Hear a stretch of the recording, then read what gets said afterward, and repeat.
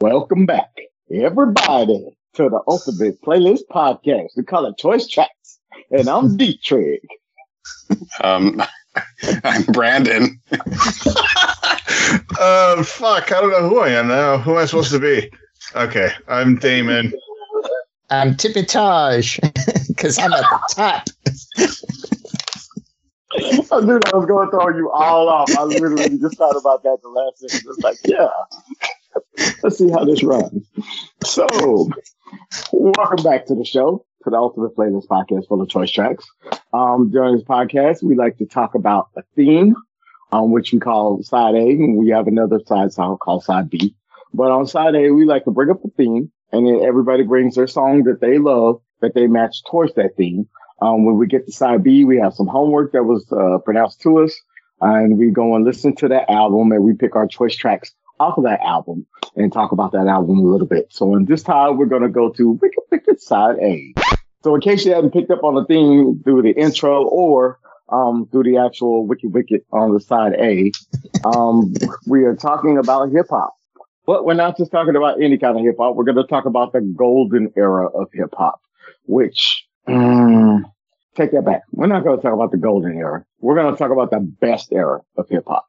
And the reason why I say that and I recanted on that statement is because the golden era of hip hop, you really want to talk about the late 70s, early 80s. That's when everything kind of formalized for what hip hop was and the tradition and the principles behind it and how everything came out to be. You had rapping or MCing, you had DJing with scratching and using the break beats. You had your clothing, which was the actual culture of what everybody wore, the shell-toe Adidas with the fly jumpsuits, or, you just kind of put your outfit together of anything that you thought was fly. Graffiti played a part in basically marking up territory and showing your creativity and what you could do with a spray can. And ultimately, it was a sense of gathering and coming together and everybody showing love within the music within itself. That's when hip hop kind of took off and expanded from there. Now, fast forward a little bit until the 90s. Now you have more of your production side of hip hop, and you have a vast amount of artists that are out here, and everybody's separate. Everybody's doing their own thing, and a whole bunch of originality is coming out of this tone. It's not as marketable, but it's definitely getting to the point where it's recognized and people cannot shy it away. You can't say anything about hip hop during this time frame of 1990 to 1999, because that's like the best era of hip hop, if you ask me, when you had the most pronounced or profound albums that came out the mix. Artists like Jay-Z, Nas, just to throw it out there with some of the mix, Jermaine Dupri, Criss Cross, A Tribe Called Quest, Busta Rhymes, you name it. So many different artists came out with so many different styles, and that was represented during this time frame. The actual theme is best 90s hip hop track. And I'm going to start it off with a group that came out in actually 1985. They were formed by a couple of friends that met up, and other people just kind of came together organically. And if you don't know who I'm talking about 4 members in the group. You had Jabari White, you had Ali Rashid, you had Phife Dawg, and you had the main rapper that was in the group with the name of Q-Tip. And we're talking about A Tribe Called Quest. And they had a second album that they released called Low End Theory, which all 6 of the albums that they released all went triple times platinum. Based off of the songs and the singles that they had on those albums, and very critically acclaimed. But in this situation, we're talking about Low End Theory, and the main track that came off of there was Check the Rhyme. All the time, Tip. You're on point, Phife. All the time, Tip. So then grab the microphone and let your words rip. Now here's a funky introduction of how nice I am. Tell your mother, tell your father, send a And for those who don't know, Check the Rhyme is one of those staples of hip hop that, basically laced up the pioneers for everybody else to come in off of. And it's basically an ode to where they were doing the separation or the growth, the ascension, and from being a regular hip hop group that was sitting on the block and rapping for everybody to actually rocking out crowds and stages and realizing how deep the record industry was based off of their dealings up until this point. So they exposed all of that within the song itself. And Check the Rhyme came out to be one of those hip hop staples. It's like if you put up all the top 100 hip hop songs in total, or at least in the 90s, it will come out like number 4 or 5. It was just that popular during the time in which it was released. And it was released in the early 90s, which is 91. So the fact that they're still playing it today in clubs and they're still, going on tours, minus passing a Fife Dog, they definitely have come together as a family and try to keep everything moving. Q-Tip is still a pioneer within hip hop itself, but this is one of those tracks that, you can't deny is a hip hop track. It's not a rap track. It's a hip hop track. There's a distinct difference between hip hop that actually has lessons that you can learn from the writing versus rap, which is commercial, which is anybody can say the craziest shit and then they get it on the radio. So what do y'all fellas think about Tribe Called Quest? Check the Rhyme. I really like Tribe Called Quest for one. I like that album. I think that was definitely a really good pick, man. And this is like these are like life lessons. The lyric, like you said, there's a difference, with hip hop and rap, and a lot of people probably don't even think of that, but that's true. But this is like, this is a good beat. I like the vibe of the band because it kind of like almost like a bridge between some of the older school, early 90s, late 80s hip hop and rap, because it's kind of combined together. And then like the early 2000s to like, today. But this is a good middle of the road band, I think, for all that, for that idea, I guess. For people that don't listen to rap or hip hop, this is a good segue. You know what I mean? Mm-hmm. I think they're all about life lessons. They definitely are. Like, it seems like a lot of good lessons too. It's not just like abstract or a life lesson that it only pertains to somebody that's in a certain situation that might be on the streets or, dealing with drugs or, violence or whatever. It's kind of a combination. It's maybe a lesson on what to do to not get into that, but be yourself. That's kind of what I get out of it. So don't hold back. Just don't be an asshole, Oh, really? Yeah. Yeah. No, I like it though. I like how it flows. It definitely flows really well. Cool. So I liked it too. I never heard it before, but I enjoyed it a lot. So was it more commentary on the music industry, or was it just general life lessons? Because the line that stands out is that like lesson 400, everybody's shady. You're like, oh man, like, because it felt like it was just a total diss on the whole music thing. Like, everybody's being shady about it. So yeah, industry rule number 4080. Record company people are shady. So yeah, that was one of the main lines that came out of there as well. But yes, what it was about is an ode to artists being original, artists standing up for themselves, and ultimately artists, recognizing what the role that they play in the music industry, and don't let the industry turn you into something that you're not. And that in itself was one of the lessons that a lot of people had to learn the hard way. You had so many artists that came through, not just rap, but all genres, that got caught up in the industry, and whether they got caught up in the limelight or whether they got caught up in the semantics of the industry, it literally tore them apart to where they didn't have anything else to stand on. So they were the ones that were like the path was paved with, so to speak, to get to this song. So the fact that they came out with it, it was a popular mix back in the day from when it was, and still, if I put it on right now in the club, somebody is going to listen to it and jam out to it just because they have that kind of groove to it. They were heavily infused with jazz, so it worked out for them. Well, yeah, like the kind of going on with what you're saying, Taj, but like what I was saying too, it's like be yourself. Like the line I like, or the lines or verse, a special shot of peace goes out to all my pals, you see, and the middle finger goes for all you punk MCs. So it's exactly what they're saying. So yeah, be yourself. Yeah. So I feel kind of bad because I'm like, man, I don't know if I listened to the lyrics well enough. So as you guys were talking, I was checking out the lyrics on here. I listened to the song several times, but I think I always just got sucked into the beat more than anything. The beat, and then just their voice. It was just melodic, and I think I was just kind of transported by that. And I don't think I really was engulfed by the lyrics. So I remember bits and pieces, but I felt like I should look at these while you were talking. So anyway, no, I've been a fan of Tribe Called Quest. Did I say it right? Okay. Yes. Yeah. But I'm not as familiar with them as I should be. But I do remember this song back in the day. Not as familiar with the song as I am with the rest of our selections.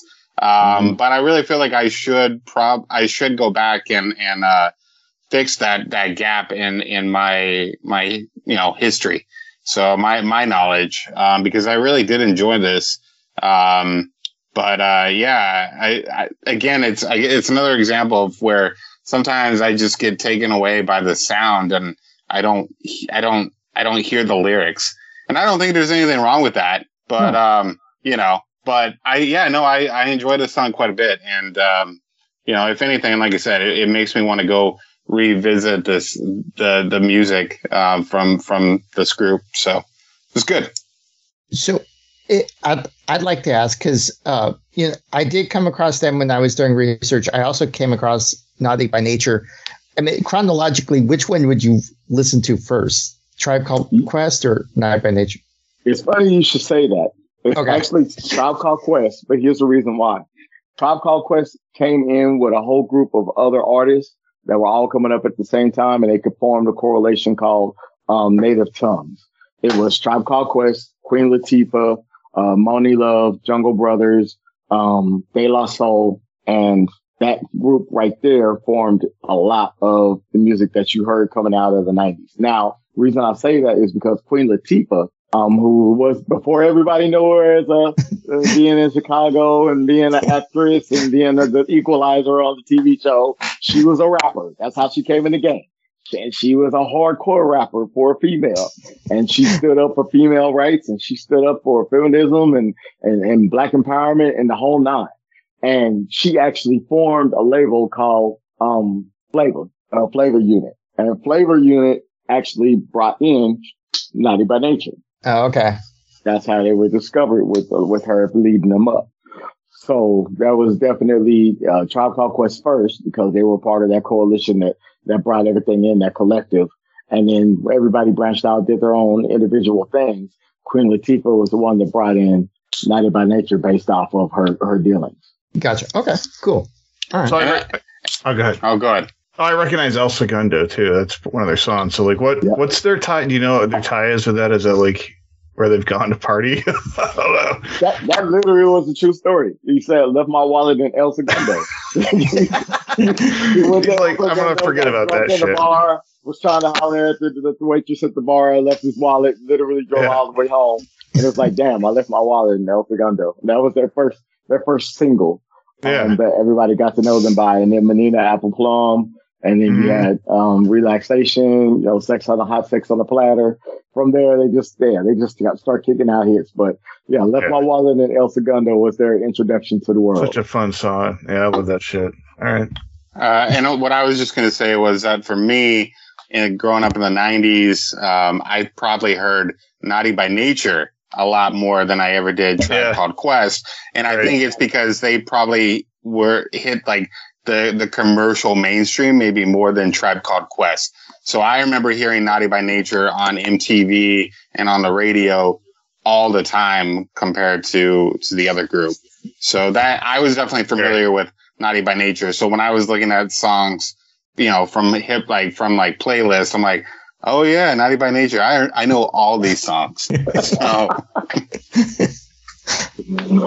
Yeah, buddy. That's talking about a good era for hip hop, because it all just spanned it out. You could have party songs, you could have hard songs, you could have whatever, and everybody was different. So it worked out. All right. So next person on the list, sniping, Taj. Really? What you got, bro? Yeah. All right. So the reason for my ignorance on 90s hip hop. So the town I grew up in didn't have a lot of diversification. It was mostly white people and Hispanic people. Okay. So crazy thing was like, it was like all the 90s. During the 90s, I was in high school. I hated the 90s music. I'm just being honest. When I was a kid, I didn't follow any of the music of my era when I was a kid, because there's all the soft ballads and then it was all the gangster rap. And that's all the kids were playing, or that the radio stations played. I didn't really have a car, so couldn't listen to the radio really. But like, that's why whenever there was dances and stuff, like, yeah. So I never got into 90s music. I just kind of like skipped the whole 90s, even though I grew up in the 90s. There was a couple of albums that I owned. I did own Dangerous Mind soundtrack, so, Gangster's Paradise is on there. You're like, ooh, I could do that one. But no, I decided to kind of stretch out and do some research, and don't ask me why I picked this one. It's a really good song. It stands out a lot. But I picked a song that is Dr. Dre and Snoop Dogg, and it's Strictly Dre, but Strictly DRE. It's still Dre Day, nigga. AK, nigga. Though I've grown a lot, can't keep it home a lot. Cause when I frequent the spots that I'm known to rock, you hear the bass from the... And so this song, like, is just amazing, because, like, it's kind of like him being like, hey, I'm still in the game. Like, I don't know what you guys are thinking. Like, I just made a hit. I'm still here. Like, don't count me out type of shit. And it's just amazing, because he, like, just saying, like, hey, I still represent the streets. I still know where I came from. I haven't lost who I am. And, like, don't be a hater, basically. Basically, that song is like, just don't be a hater. Like, yeah, I signed Eminem, but like, yeah, I still know who I am. So, but yeah. And I have to, because he calls that out specifically in the lyrics, like, yeah, I signed Eminem. So what? Yep.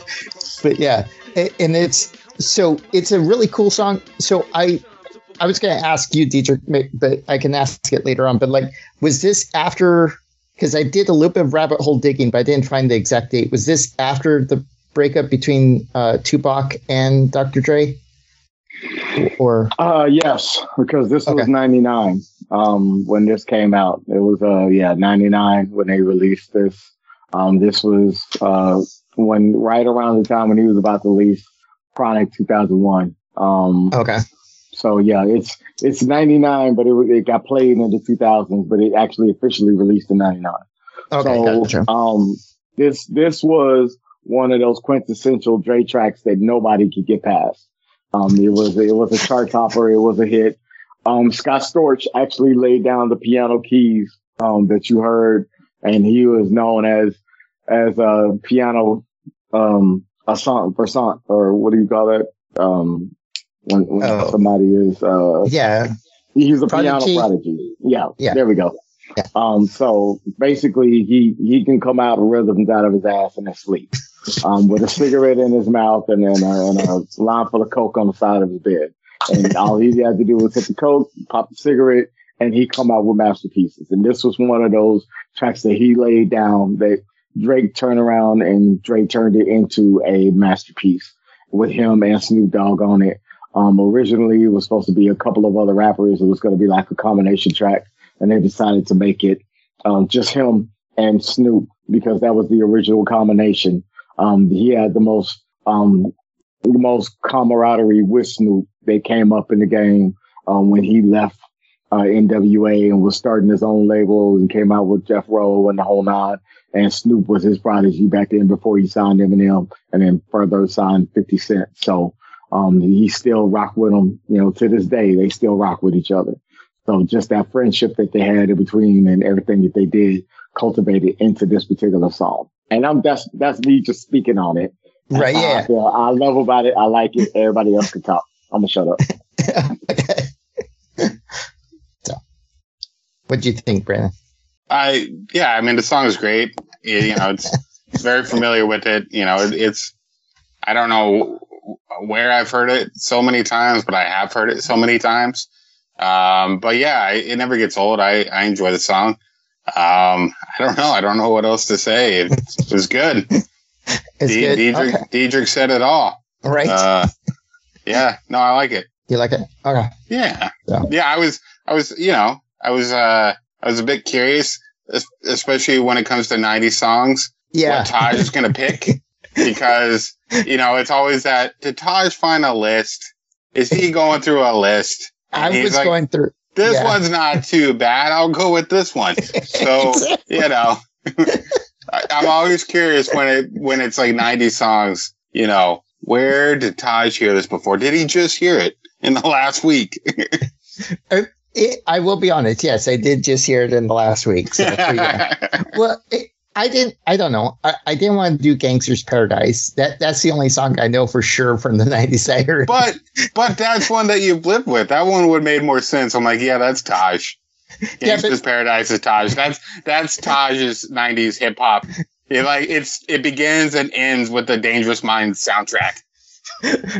But the reason specifically that one was because we had watched Stand and Deliver so many times. The Math. Is that the right one? The Math one with Edward James? Edward James Olmos, yeah. Yeah. So it's like when Dangerous Minds like, ooh, I like school movies, like Welcome Back, Mr. Carter and all that stuff. And it's like, watch Dangerous Minds, like, okay. The Substitute? Did you watch The Substitute? Did you watch The Substitute? I remember all those fucking movies, like terrified to go to school the next day. Or I was like, oh, is my school this cool? I don't even fucking know. It definitely was not that cool. You're muted, Diedrich. You're muted. Yeah. You're muted. Yeah, I was saying a whole bunch of cuss words behind it. I was like, yeah, fucking A. Fuck that shit. Yeah, that's my shit. I was reciting all the lines from the movie. Get it, Taj. Fuck you, say. You don't know nothing about me. that was what I was doing. So yeah, my bad. But yeah, Dangerous Minds, all that. I love High School High and Stand and Deliver. I always put those two together. Like High School High, the comedy? Yes, the comedy, yes. Oh, okay. Was that the 2000s? The spoof of That's like I can't get over it. Or something? Yeah, it's John Lovitz. John Lovitz? Yeah. That was like the perfect culmination of all that put together. He's the teacher in that, right? Line. Yeah. Oh my God. I haven't thought about that movie forever. That is so. That is with Tia Carrera in there. It was like, oh yeah, God, this is the best one ever. Yeah, like John Lovitz. Yeah, because he spoofed all of them. Every single one of them. He spoofed them. Like it's perfect.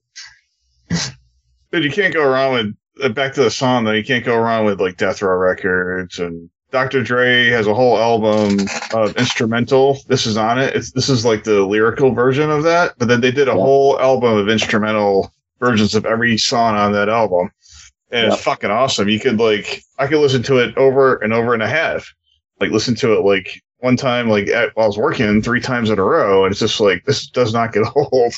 These motherfuckers are talented. Yeah, I mean, Death Row Records, they made their appearance at the Super Bowl, right? So I mean, they're fucking doing some good shit. People love them. Snoop Dogg's like just kicking ass. Seeing him in movies now. Yeah. Some really funny shit too, like, and whatever. But I like this pick. It's good that you picked this topic, because I think it's nice to have like a fresh take on something you've never heard. Get our opinions, or maybe that my opinion doesn't matter, but I do like this a lot. I like they do have, I think there's a theme here in the 90s. They have a lot of their message is to be true to yourself, be true to your music, which is kind of like a 90s thing to do. Right. Like I was saying before, like A Tribe Called Quest or any band, any artist in the 90s that's like hip hop, I think it was a good transition, and it was almost like a segue between, just like this different kind of rap and hip hop in the 80s to what we have today. Obviously, it's in the middle of it, literally, but it really did change things up. And maybe it's just like our environment in the 90s. Things were kind of at bay a little bit. We were also had a war going on. You know, it's just whatever's happening at that time can motivate an artist, you know, a musician. But right, got this crew, you know, like Dr. Dre, Death Row Records. Like these people are all like, you know, they're friends. You know, these people like work together a lot. They help each other out. It's not just one person. It's collaborative. So yeah, I like that. But yeah, this is definitely a good pick, Tosh. So go ahead, Tosh. Oh, I had another question, but go ahead. What were you going to say? No, go ahead. That's good. But I was just curious because on Snoop Dogg, I mean, like, is he just? I know he raps, but he seems like he's like the most notoriety, like hype man. Like he's always the hype person on most of the tracks. Is that true, or like he's always carrying the chorus and he seems like he's the hype guy? He's not a hype guy per se. Okay. Because hype guys have specific uses. You know what I'm saying? Okay. Like, for Snoop Dogg is just a personality. Okay. And when it's all said and done, his charisma, his style, his grace literally, you know, put him in the forefront of being that kind of likable person. And especially when he started opening up and doing different things outside of trying to be gangster, when he realized there was another world outside of there, it just kind of made people gravitate towards him. And he says some of the slickest shit off the top of his dome, doesn't write anything down. Yeah. Freestyles a lot of his music. And it's like, he's a storyteller. He's a storyteller within himself, and he's a personality, and people just gravitate towards that. Okay. He's a shapeshifter. You know, he turns into a Doberman. He's on Trailer Park Boys. He represents, you know, his love for, you know, the weed. Just a lot of shit, man. He's had cartoons, commercials. I mean, right? If you put him and Martha Stewart together, you think she'd be scared for her life, but she's the felon out the group. Right. Well, yeah. So yeah, it's just a different situation altogether, but he's a personality. Okay. And so I know this is a weird avenue to go down, but like he's also kind of like the ambassador of peace between the East Side and West Side, right? Because I feel like he's done both sides, or not really. He's not the ambassador. No, he was a part of that situation. All the way, man. Okay. He even made a song called. I don't even know if I want to get into that. Yeah. He made a song called New York with the DPG gangsters, and literally was stomping on towers in New York and buildings and such, walking around it like he was on top of New York, like he owned it. So, I would not say he's an ambassador. He's an ambassador now to help people get, now, but back then, no, he was right there in the shit of it. I was going to say for you, I'm rejecting this as your choice. And I make an executive decision to say that Gangsta's Paradise is your song pick.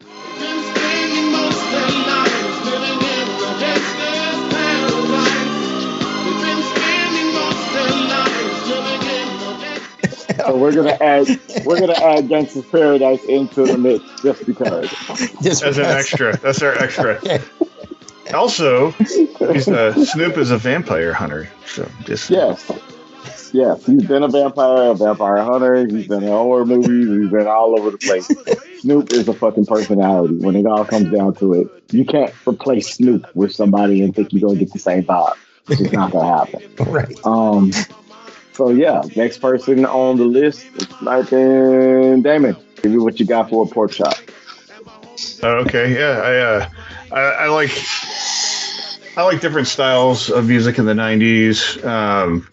And I wouldn't say in the 90s I was like completely gravitating to hip hop and rap and that kind of music, but I did hear some stuff. But like the early 2000s, there was a movie that came out, and this isn't all about the movie; it's about the artist and the song. But I liked Office Space a lot, and they played a song in a scene where these rebellious office workers are just smashing a fucking printer in the middle of a field. I think it's the scene.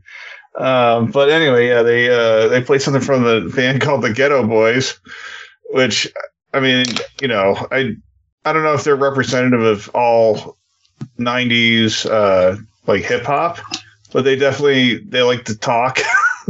They're not afraid to say what's on their mind. They're a little bit lyrical You know, and then I think it sounds good. I love this song that I picked. So damn, it feels good to be a gangsta. Damn, it feels good to be a gangster.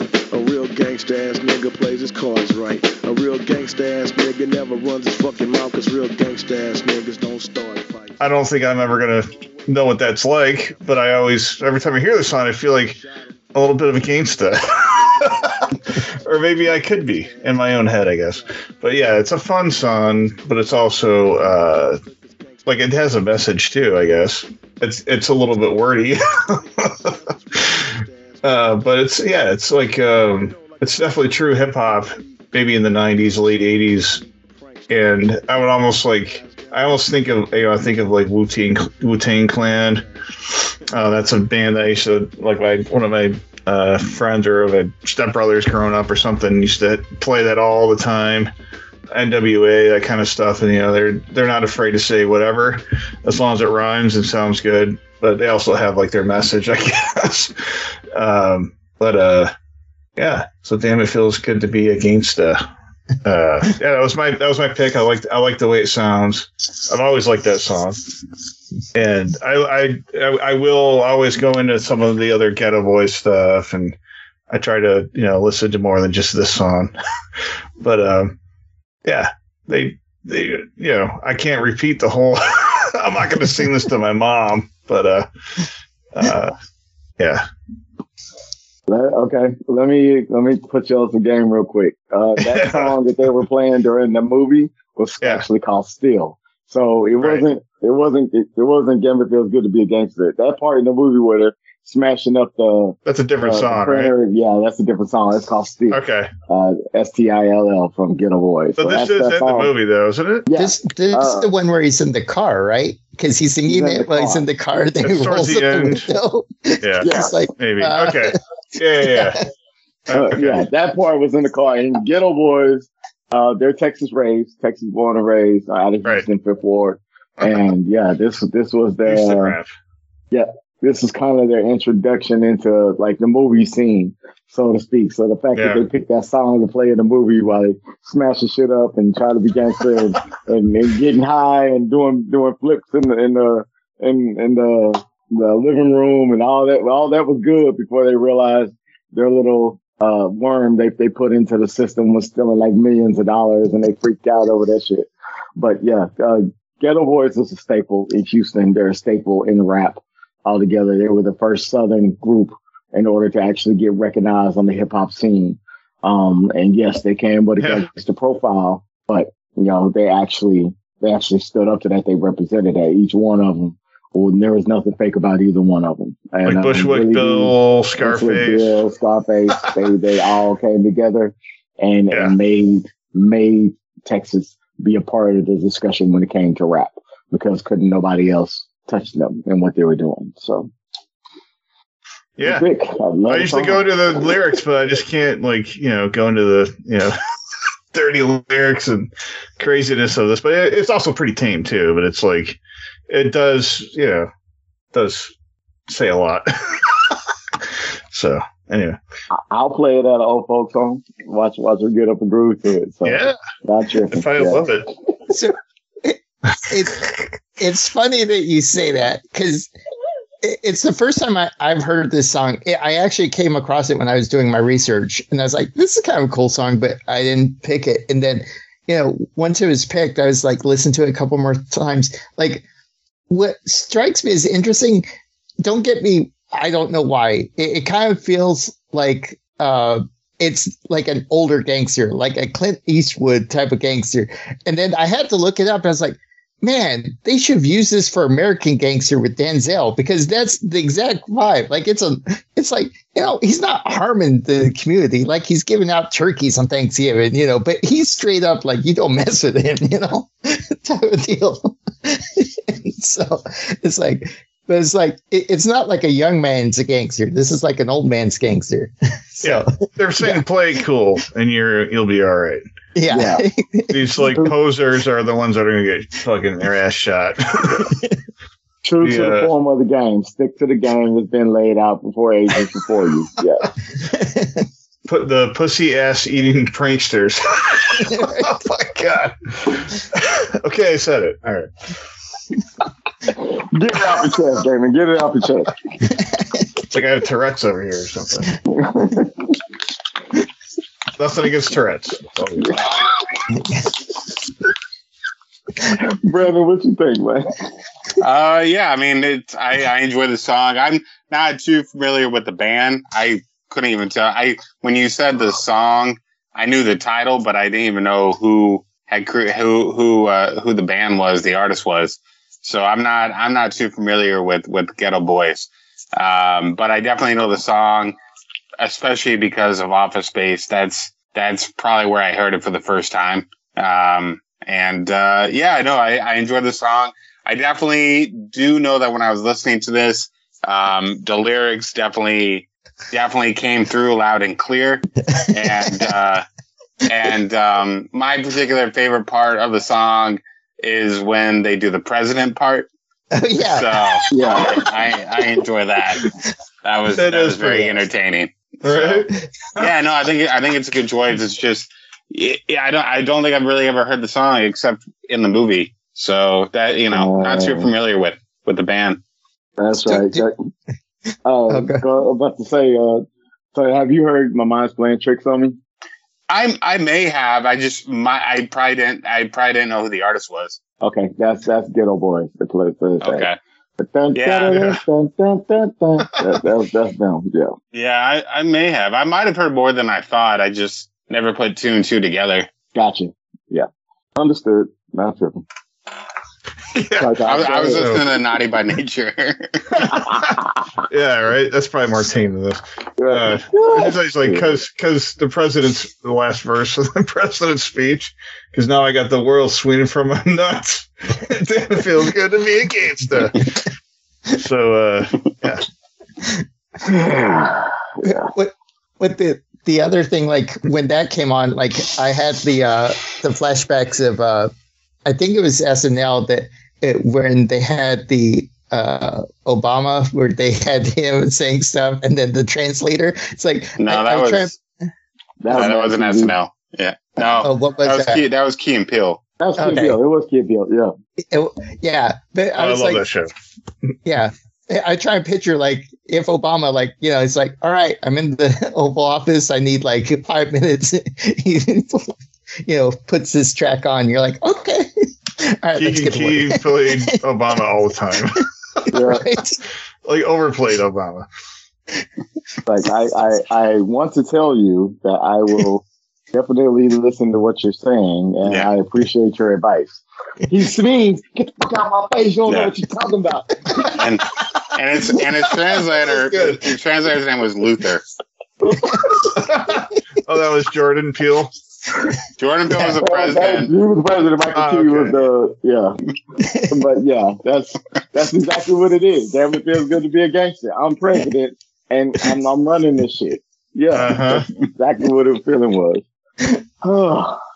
Yeah, it's like I'm not an asshole. I'm just a gangster. So there's a difference. All right. Oh, it's a distinct difference. One will kill you. One will just make you mad. Yeah. One will kill you for being an asshole. Right. Coming up in the rear, because I know you got the most popular pick out of everybody here. Brandon, give us your shout out of your 90s hip hop pick. Right? Yeah, man. So the reason why I wasn't too familiar with Ghetto Boys was because I was listening to this song a lot. And you know what? This song is popular, but it's popular because it's damn good. All right. And so the song I picked is Regulate by Warren G featuring Nate Dogg. Some skirts for the E, so I could get some phones, rolling in my ride, chilling all alone. Just hit the east side of the LBC on a mission trying to find Mr. Warren G. You probably have heard it. If you haven't heard it, pause the podcast, listen to it, come back. I don't think you're going to be disappointed. And if you were, well, I don't care. It's a great song, folks. Come on. So the song came out in 1994. It was the spring of 1994. I was definitely all here for it. I might have actually seen the music video first because that music video was on heavy rotation on MTV. It was the first single from the Above the Rim soundtrack. Above the Rim was a movie with Tupac Shakur and Leon. And I have seen the movie. It's been a long time. I probably didn't even realize it was from the movie until later because that song was everywhere before the movie was even on my radar. So it was a big hit. It reached number 2 on the Billboard's Top 100. The song samples, the main sample is the Michael McDonald song, I Keep Forgetting, every time you're near. There's some other samples, but that's primarily the main one. I'll be honest with you. I never even cared. I never even thought about it until I wanted to have a little bit of knowledge going into this episode. But I just want to say, me and my friends listened to this song nonstop that summer of 1994. I mean, I don't know how many times I've heard the song, and every time that song comes on, if I'm listening to the radio, I still will play it. I will turn it up. I almost went with another song, but then I'm like, let's be honest to ourselves here, or myself, and let's go with the song that you've heard a lot. The other reason why I love this song is because at the very beginning, I'm like, oh, dude, Young Guns. The dialogue at the beginning is from Young Guns, and Young Guns is one of my favorite movies. And I immediately now I like this song. I like this song even more because it's sampling dialogue from Young Guns. That's so cool. That's fucked up. I didn't know that. All right. Yeah. And the song's cool too because Warren G's telling one story, and Nate Dogg's telling another story. Nate Dogg's looking for Warren G, and Warren G's in a whole lot of trouble, and Nate Dogg's trying to find Warren G. It's just, and then they come together, and then it's just. They got some Air Jordans. It's cool storytelling. It's got a great beat, great rhythm. I just think it's a fantastic song. It's definitely one of the it's one of the biggest hits of hip hop and the 1990s. And, and I think it still holds up today. So, that's my pick. Yes, it's very commercial, but it's awesome. It's definitely got some rhymes to it, man. Yeah. Yeah.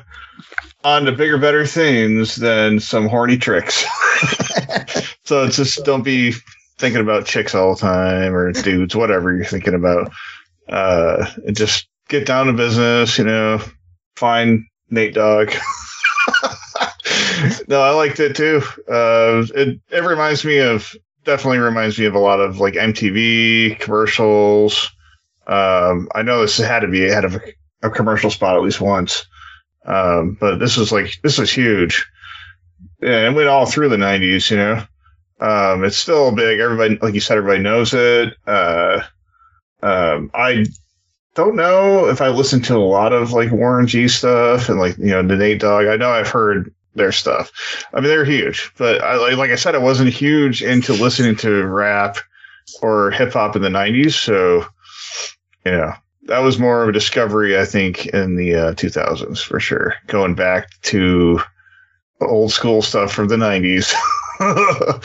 But yeah, I like it. I like this pick. I like that you were listening to this shit back in the day, Brandon. Makes sense. It fits the bill. It's cool. So nice pick. Me? Okay. Mm-hmm.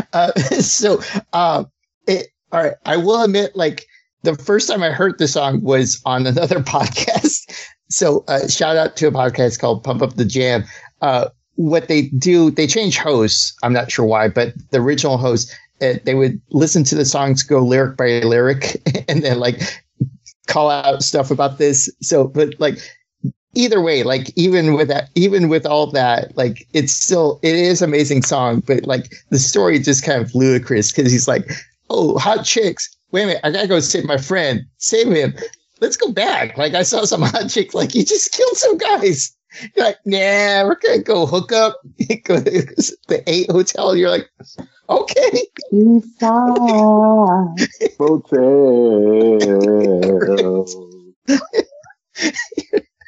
You're like, okay. No time for horny tricks, Taj. No horny tricks now. Yeah, you gotta save your friend, then do the horny tricks. Yeah. But yeah. Okay. Just don't do that at Halloween. Right. So, but yeah, no, it's a cool song. I can see why you like it, especially with the Young Guns. I was waiting for you to say, like, and you're like, oh, it samples this. And I was like, Brandon, you missed the main clip. But yeah. Oh, no, I didn't forget. Yeah, you didn't forget. Charlie Beaudry. My favorite line was, "Ooh, I like your style." That was my favorite line. Yeah. Oh man. All right. I'm gonna jump in here with a couple of points, and then we can move on. One, Above the Rim was my favorite movie coming up in the 90s. I played basketball. I love watching Dwayne Martin because he was one of the first actors that actually could play basketball and did it in the actual particular film. Leon was a good person to play basketball as well. Tupac made his theatrical debut in that particular movie, playing a villain that everybody could relate to in that particular era, because you always had that one person that everybody was scared of. And you didn't know why you were scared of them, you just knew they were scared of. And then you got the dynamic behind the movie of we actually need to do that soundtrack too. I'll probably bring that up in another podcast or somewhere else. We'll talk about that because the whole soundtrack jams. But this particular song right now, I'll tell you why this is so important. Couple of reasons. One, this introduced a newer side of music from the West Coast called G-Funk, and Warren G was the pioneer of that. In order to bring in different styles, bring in melodic themes, bring in a different sound of music that you weren't listening to at that particular point in time. Two, Warren G is Dr. Dre's brother. So the fact that he came in as a producer and was able to mix and make his own lane out the game for being up under his brother's thumb, that in itself is like a phenomenal type of situation.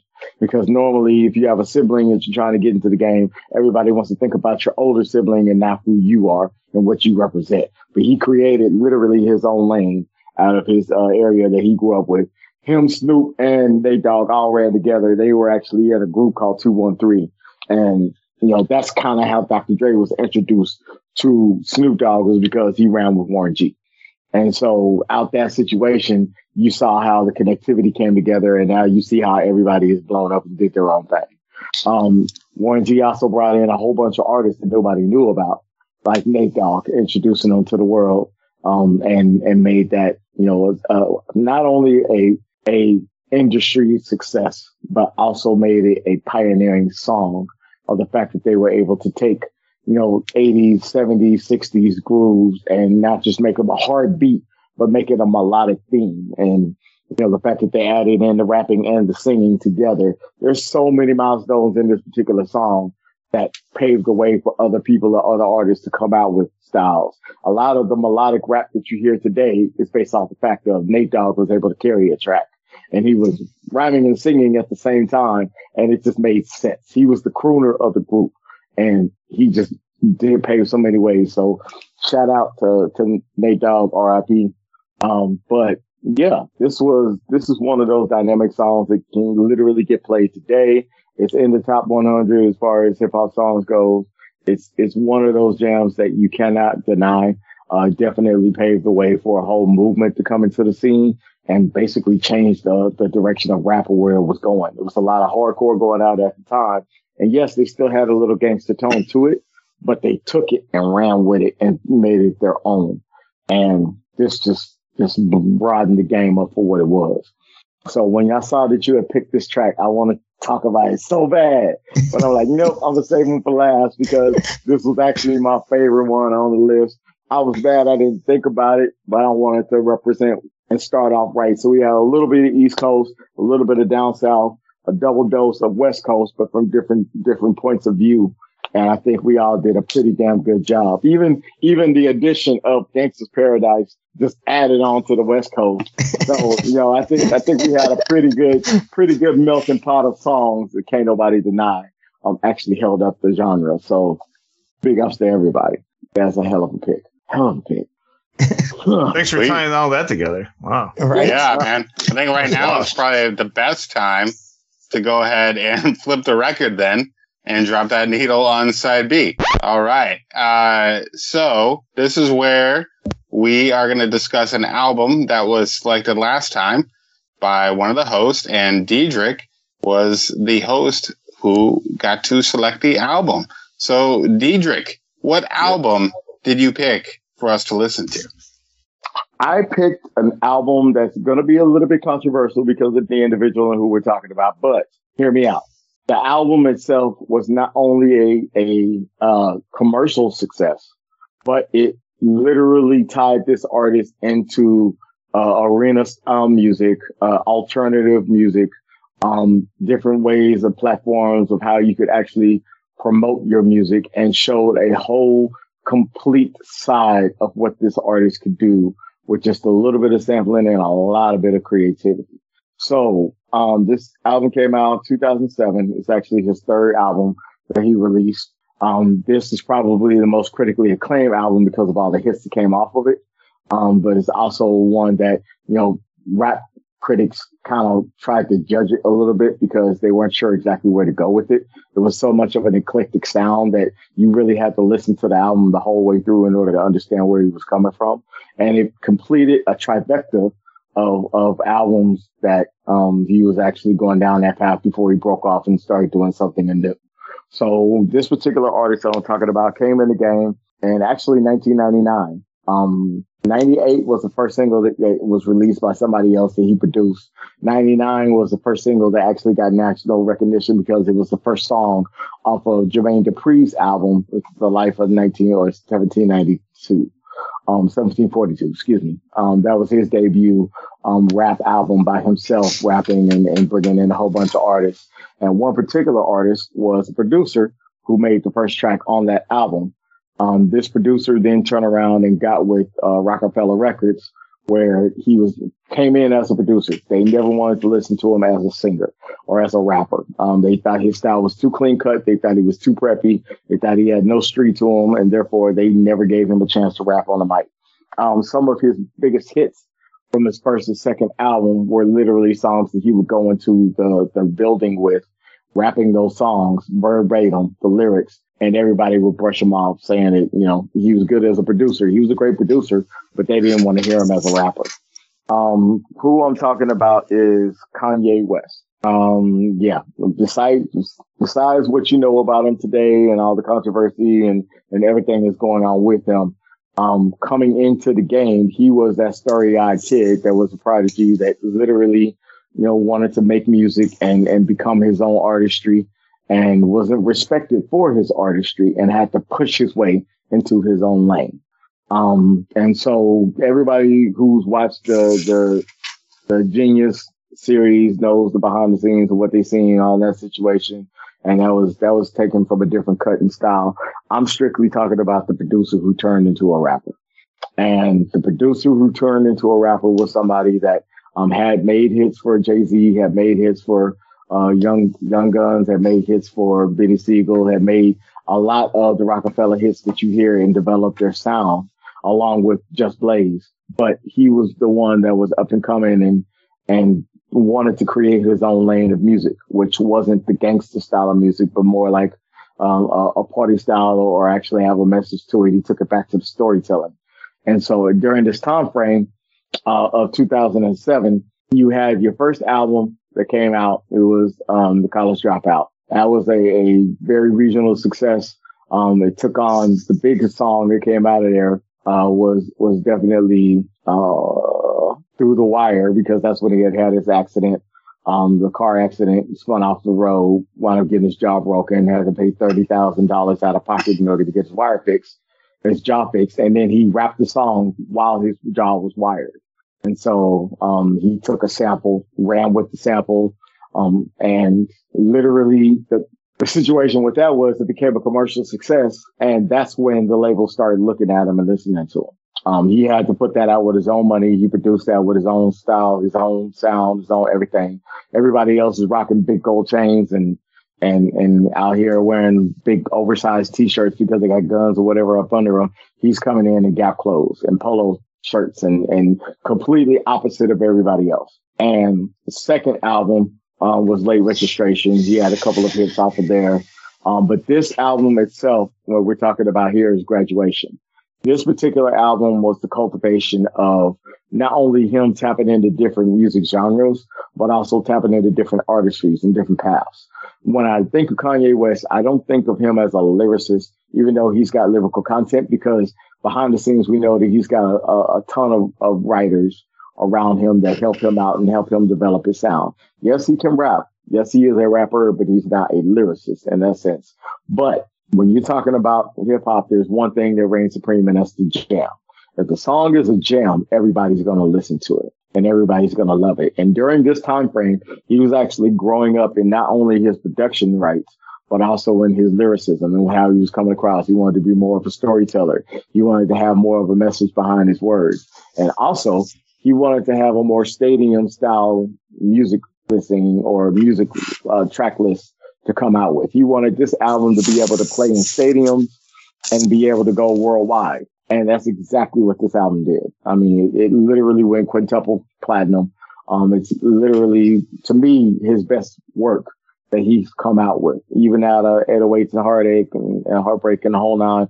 Like, all those other albums, they're cool, but this really developed his style and how he would come across as being a musical genius in my mind.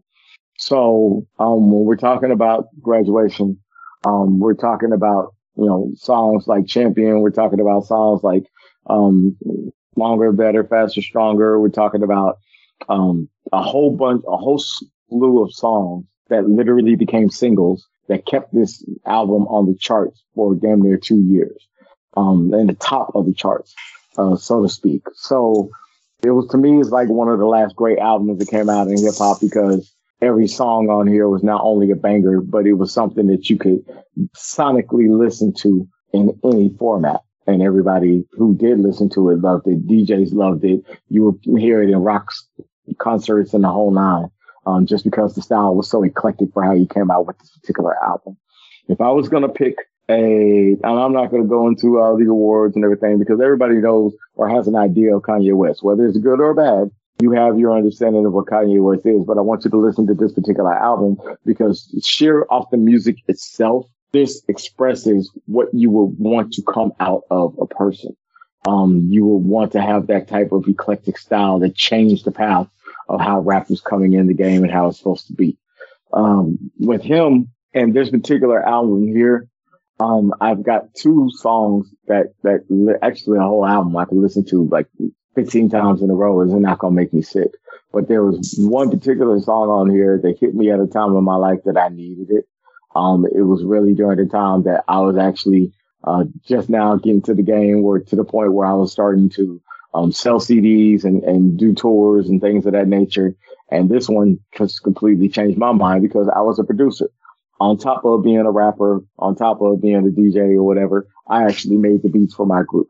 So when this album came out, it completely changed my format of how I'm supposed to make my beats.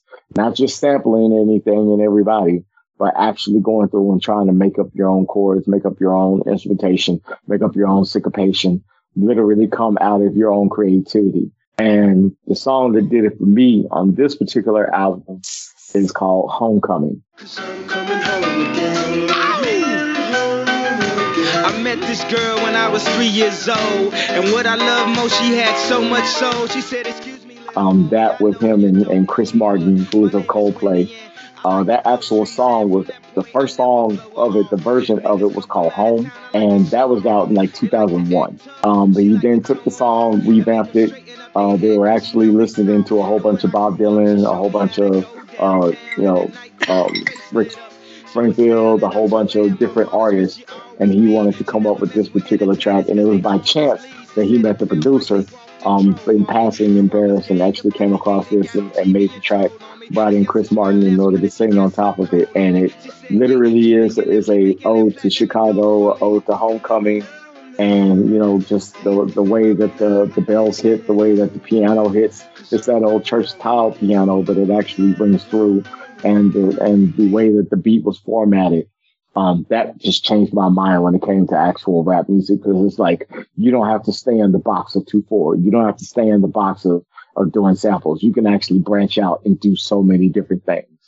So what do y'all think about Kanye West's Graduation? Give me your ideas. I just want to jump in real quick so I can give you my choice track. So fuck you guys. No, just kidding. I like Stronger. Faster, stronger. That don't kill me, can only make me stronger. I need you to hurry up now, cause I can't wait. Just because it's in the Hangover 2. I think it's in the credits for Hangover 2, but I think it fit really well for a credit song. But I don't really know if I like a lot of Kanye West's music. I think this album, though, like given the time that it came out, given less controversy, you know, in the news, and you know, this was a better time in Kanye's life. I think he was doing better. He's still on top, you know. He's got a lot of collaborations. I love the Chris Martin collaboration. Coldplay is one of my favorite bands. If Chris Martin can work with him, maybe he's not the worst guy in the world. I think he's kind of like he's on another level that I'll probably never see. Although we're all humans, like I believe we're all humans, and we should treat each other with respect. I don't know that I would get respect from someone like him. Maybe. I don't know him, so I can't go by what you see on TV, you know, or what you hear in the news. Right. But you know, obviously his life with Kardashian and the child. He's a child, you know, like he's a person too, right? Yeah, Stronger is really good. I really like the beat of that. I think it's fucking awesome. He can put out good stuff. I do like some of Kanye West's music. Some of his music I just can't relate to, or I just can't understand where the beat's coming from. I think he's poetic, so he brings that element to his music, and that's where I get lost sometimes. He was spotlighted on SNL. Anybody that's on SNL is doing good, I think. He got a big, I guess he got a big spotlight on that show when he played, but I didn't like his music on that show. The stuff that he picked, it was very poetic, but it didn't do it for me. It didn't flow well enough. But I'm not saying that there isn't meaning to his music, but yeah. So that's my pick, and not much else to say. Yeah. I can chime in here unless Taj wants to go. Go ahead. You're fine. Okay. So let me go ahead and start by saying that Kanye West has been on my radar ever since College Dropout. I have actually been a fan of his music for a long time. And this is a great example of separating the art from the artist. I don't care at all for the things that he's saying and doing. Like I don't know, but I don't want to talk about Kanye personality, because, you know, that's a whole nother beast, you know, but, I definitely was a fan of Kanye West, and, you know, I liked everything that he did, up until a certain point. I think the last time I really listened to him was Yeezus was the last album, which I actually enjoyed quite a bit. And then he just kind of, you know, dropped off my radar. You know, and like, I know that he's released some albums, you know, ever since Yeezus, but I just lost interest, you know, and again, part of it's the personality. Part of it's just, you know, I don't know. Like, I don't care for what he's doing, but I'm rambling. Let me go ahead and, try to get back on track here. I'm just going to talk strictly about the music. That's what I said I was going to do, and I did it again. Yeah, the album Graduation, I think it's a phenomenal album. I love this album. You know, I've heard it before, heard it a few times. It was nice to revisit and listen to it again. Yeah, I think it's a great album. I think that there isn't a bad track on here, and I think what I like about this album too is that all the songs are very different from one another, and they have very different sounds to each other. And yeah, I mean, I don't know if this is my favorite of his, but it's also been a long time since I've listened to Kanye, so maybe this is in the race for being my favorite album by him. I don't know because it's been so long. But yeah, no, I think this is a great album. It was fun to revisit and listen to it again. I like I said, I think he is very talented, and I dare say that he's a genius to a point. And sometimes being a genius, you get in your own way, and I feel like Kanye has done that. So, but the music itself that he's made, a lot of it is very good, and definitely those first 10 years, I was a big fan of Kanye West. So, I don't know if I'll listen to anything that he creates now. I'm not too interested, but we still have the music that he made in those first 10 years. So, yeah, anyway, again, great example of separating the art from the artist. And if I had to pick a song on here, the one that sticks out for me is Everything I Am. On this beat, I made it to a jam. Now everything I'm not made me everything I am.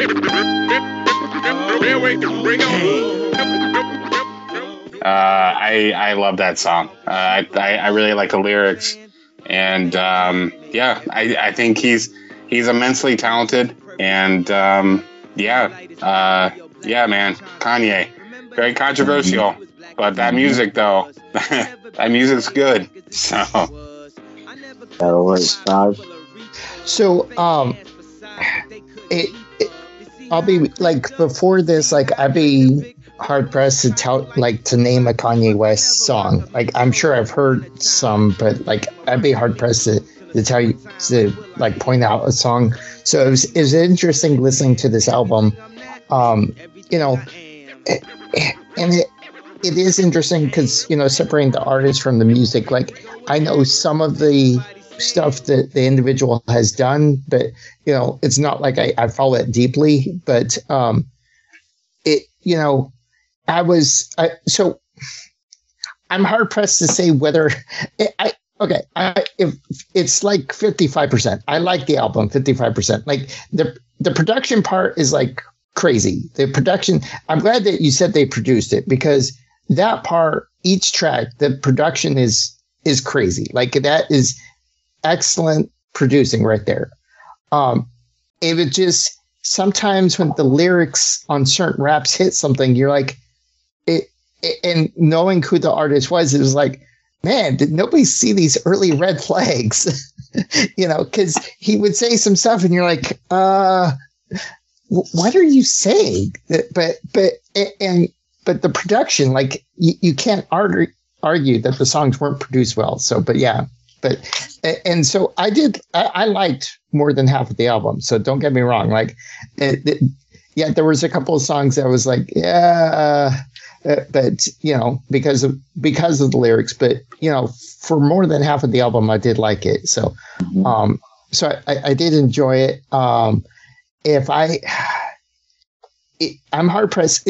Probably the one I'll go with, and because I don't know why I'm hemming and hawing on it, but I'll probably do like You Can't Tell Me Nothing, because that song is just, I don't know, like that's him just trying to be like, I'm trying to get my stuff straight, but you can't. Yeah, I don't know.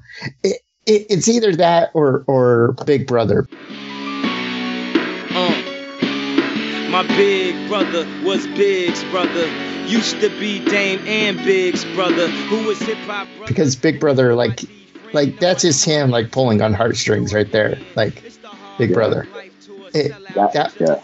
Yeah. So. No, sorry. Big Brother was his ode to Jay-Z.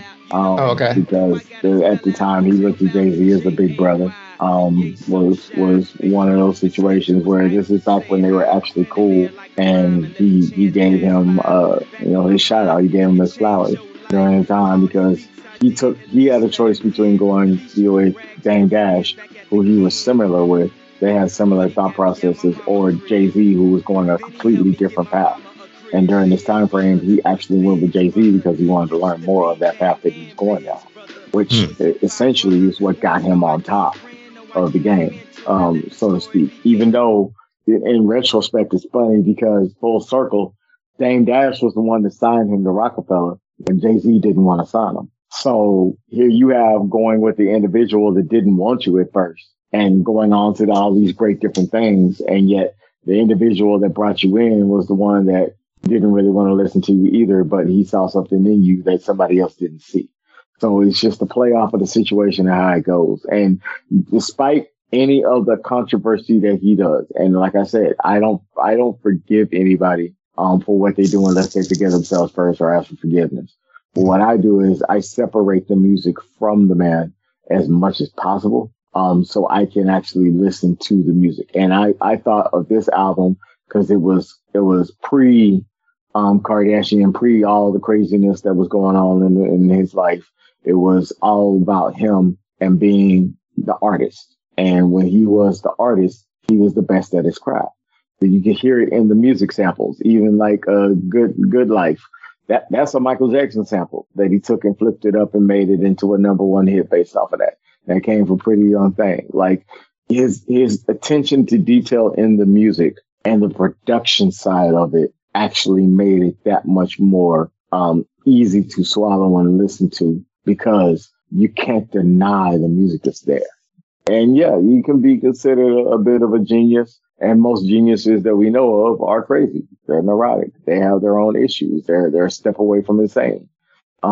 Because they're so wrapped up in their own being that they forget that the rest of the world is looking at their being.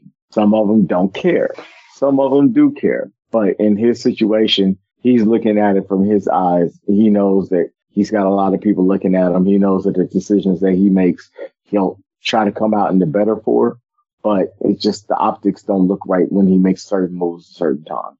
And, he's one of those that'll tell you, break out of your shell. Don't be who they want you to be. Be yourself and be who you want to be. And that's a good and a bad thing. To an extent of who you are. Does it seem like if you're the more popular you are, if you're huge like Kanye West, and like I was saying, like that was his heyday. That was a time for him to put out a great album like Graduation, and he's in soundtracks. He's all over the place, commercials everywhere. He's with the Kardashians. These are the biggest people in the world. They play the social game and they play the music game, everything. They're, like you said, genius. I don't know. I guess I don't like to call anybody a genius because I think humans in general are just the stupidest animals on the planet. So whether you're like the best of the stupidest, yeah, okay, well, good for you. But this isn't a hit at Kanye West, because I think that was a hit at me for calling him quote unquote potentially a genius. Yeah, I said it too. I totally agree with it. Yeah. But I fall prey to that too, because I'm definitely like looking at someone like Kanye West and thinking, wow, this guy, he's got everything, and he's putting out all these albums, and whether he's got something going on like his personal life or like controversy in the news, it depends on what that is. Some of the people we've talked about have been really bad, and some of them have been maybe they did one or two things, and it's like, if I didn't know about that, it wouldn't matter, I guess. But yeah, no, I know that a lot of celebrities will catch flack for the dumbest thing that if we did it, it wouldn't matter, or we might be forgiven. But it's almost like they're held to a higher standard. So yeah, but what he's saying is awful.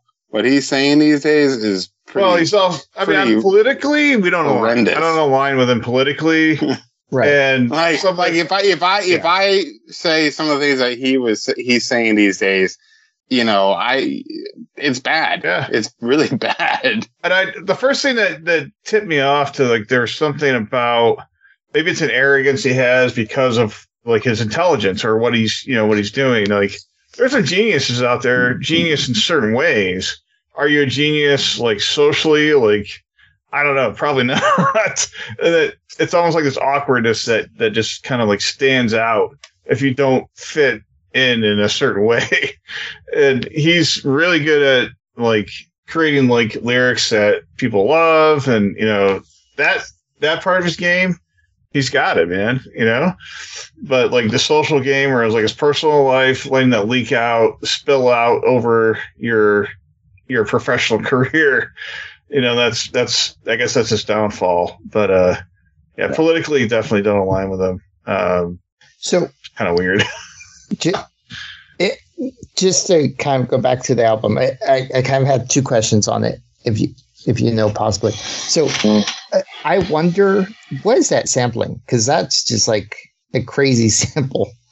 Like, is that like a musical or something? Because like, for which one? I wonder. Oh, I wonder. Yes, that was. I forgot where he got "I Wonder" from, and I actually. I Okay. knew it. I had to know it for the longest time. I got to look it back up. But yes, that was a particular sample.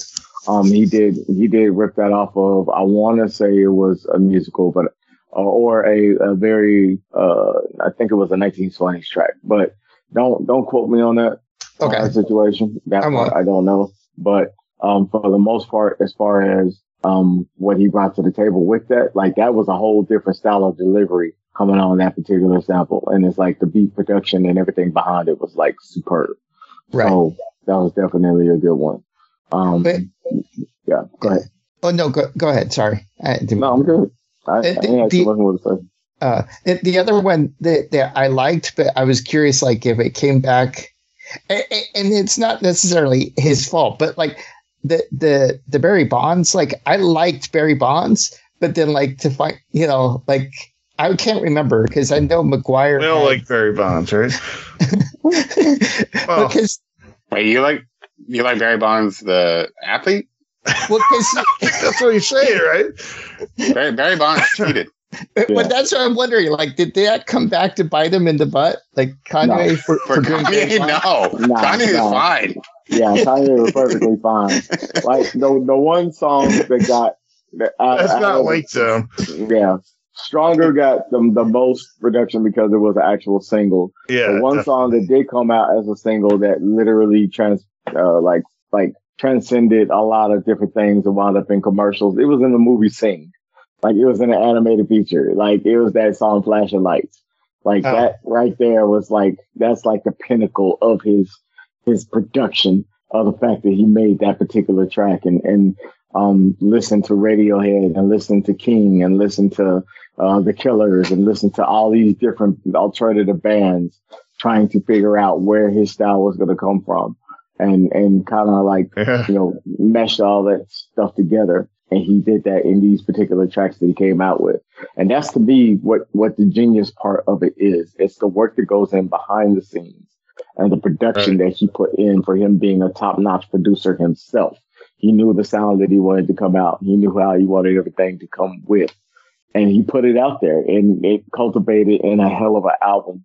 You listen to it all sonically. It's like, this is stuff that other rap artists were not doing. And they haven't done in a long time. And even now, with the sound the way it is now, it's everybody is copying each other. Nobody is standing out and on their own and doing their own thing. And so Kanye was at one point was the king of standing out doing his own thing. Whatever move he makes nowadays, hopefully he'll get better for it. He'll see the error in some of the ways, not all, but in some of the ways. And he's able to curve that into something that'll make him come back on top. But, as far as this album goes, to me, this is the pinnacle of hard work and putting into your craft and doing what you're supposed to do and how the sound is supposed to come out, and changed my life, especially when it came to making beats, because I was just doing the crazy little sample and then trying to put in little sounds around it. This totally got me back into creating my own instrumentation and, drove me to want to be a better me production wise. And the albums that we put out was based off of coming out of my own shell and doing what I need to do. So a lot of that work was in-house, me just doing my own thing rather than going out and trying to get a sample on something and then trying to clear the sample and having to go back and forth with the artist on the points off of the sample and all that stuff. Like, let me just build it from scratch and see what comes out of it. And I'm proud of what I did with that based off of that thought process. Yeah. So I guess we're kind of at the end of it. Yeah. I think what you said was very well said. I don't think we need to say much more about Kanye. He's a very polarizing figure these days. Hypnotizing. He's hypnotizing. Hypnotizing? He's polarizing. He's a very polarizing figure. Yeah. So I think, Damon, you got some homework for us, bro? Yeah. So segueing out of Kanye West and his fame and legacy, definitely wanted to change it up a little bit, go with something. This isn't somebody I saw live. I do like to talk about bands and artists that I've seen perform live, but I'd love to see a set from this artist. I bought the CD in 2012. 2012 was like a really good time for music, I guess for me, because I found a lot of new artists. I think a lot of new artists were up and coming, much like Kanye West's his album Graduation in 2007. That was like kind of 5 years prior, but that's that era, just put out a lot of good music. So I'm going with more of a DJ set. This album has a variation of a few different artists, which I love doing that. Love hearing that too. But this is Paul Oakenfold. Paul Oakenfold is a DJ that I was turned on to in 2010, 11, something like that. And then the album Bunka came out. I think I'm saying that right. And there's a few different hits on there. I bought the CD back when Sam Goody was a thing. So, I hope you guys enjoy listening to this. And that's my pick. So, Paul Oakenfold's Bunka, 2012. All right. So we'll be discussing that album on the next episode. All right, Taj, why don't you go ahead and do your thing? Sure. Yeah, for sure. So just to kind of circle back, just want to shout out, in case you want to hear any of Dietrich's great, producing, he did our opening and closing track. Yeah. I like that. I'm just saying, which we love. We love it. Yeah. I mean, we've been running with it, so we ain't changing it. So, yeah.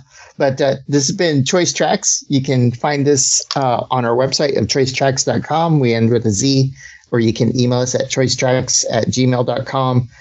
Please subscribe and listen to all past and future episodes. Let's go and sign out. I've been Taj. I'm Brandon. I'm Damon. And I've done enough talking. I'm Dietrich. We're gonna go ahead and sign out, and we're gonna pick up the needle. But y'all keep spinning those choice tracks. Regulators, round up. Feel a little stronger now. So. We're talking what we do at the regulators.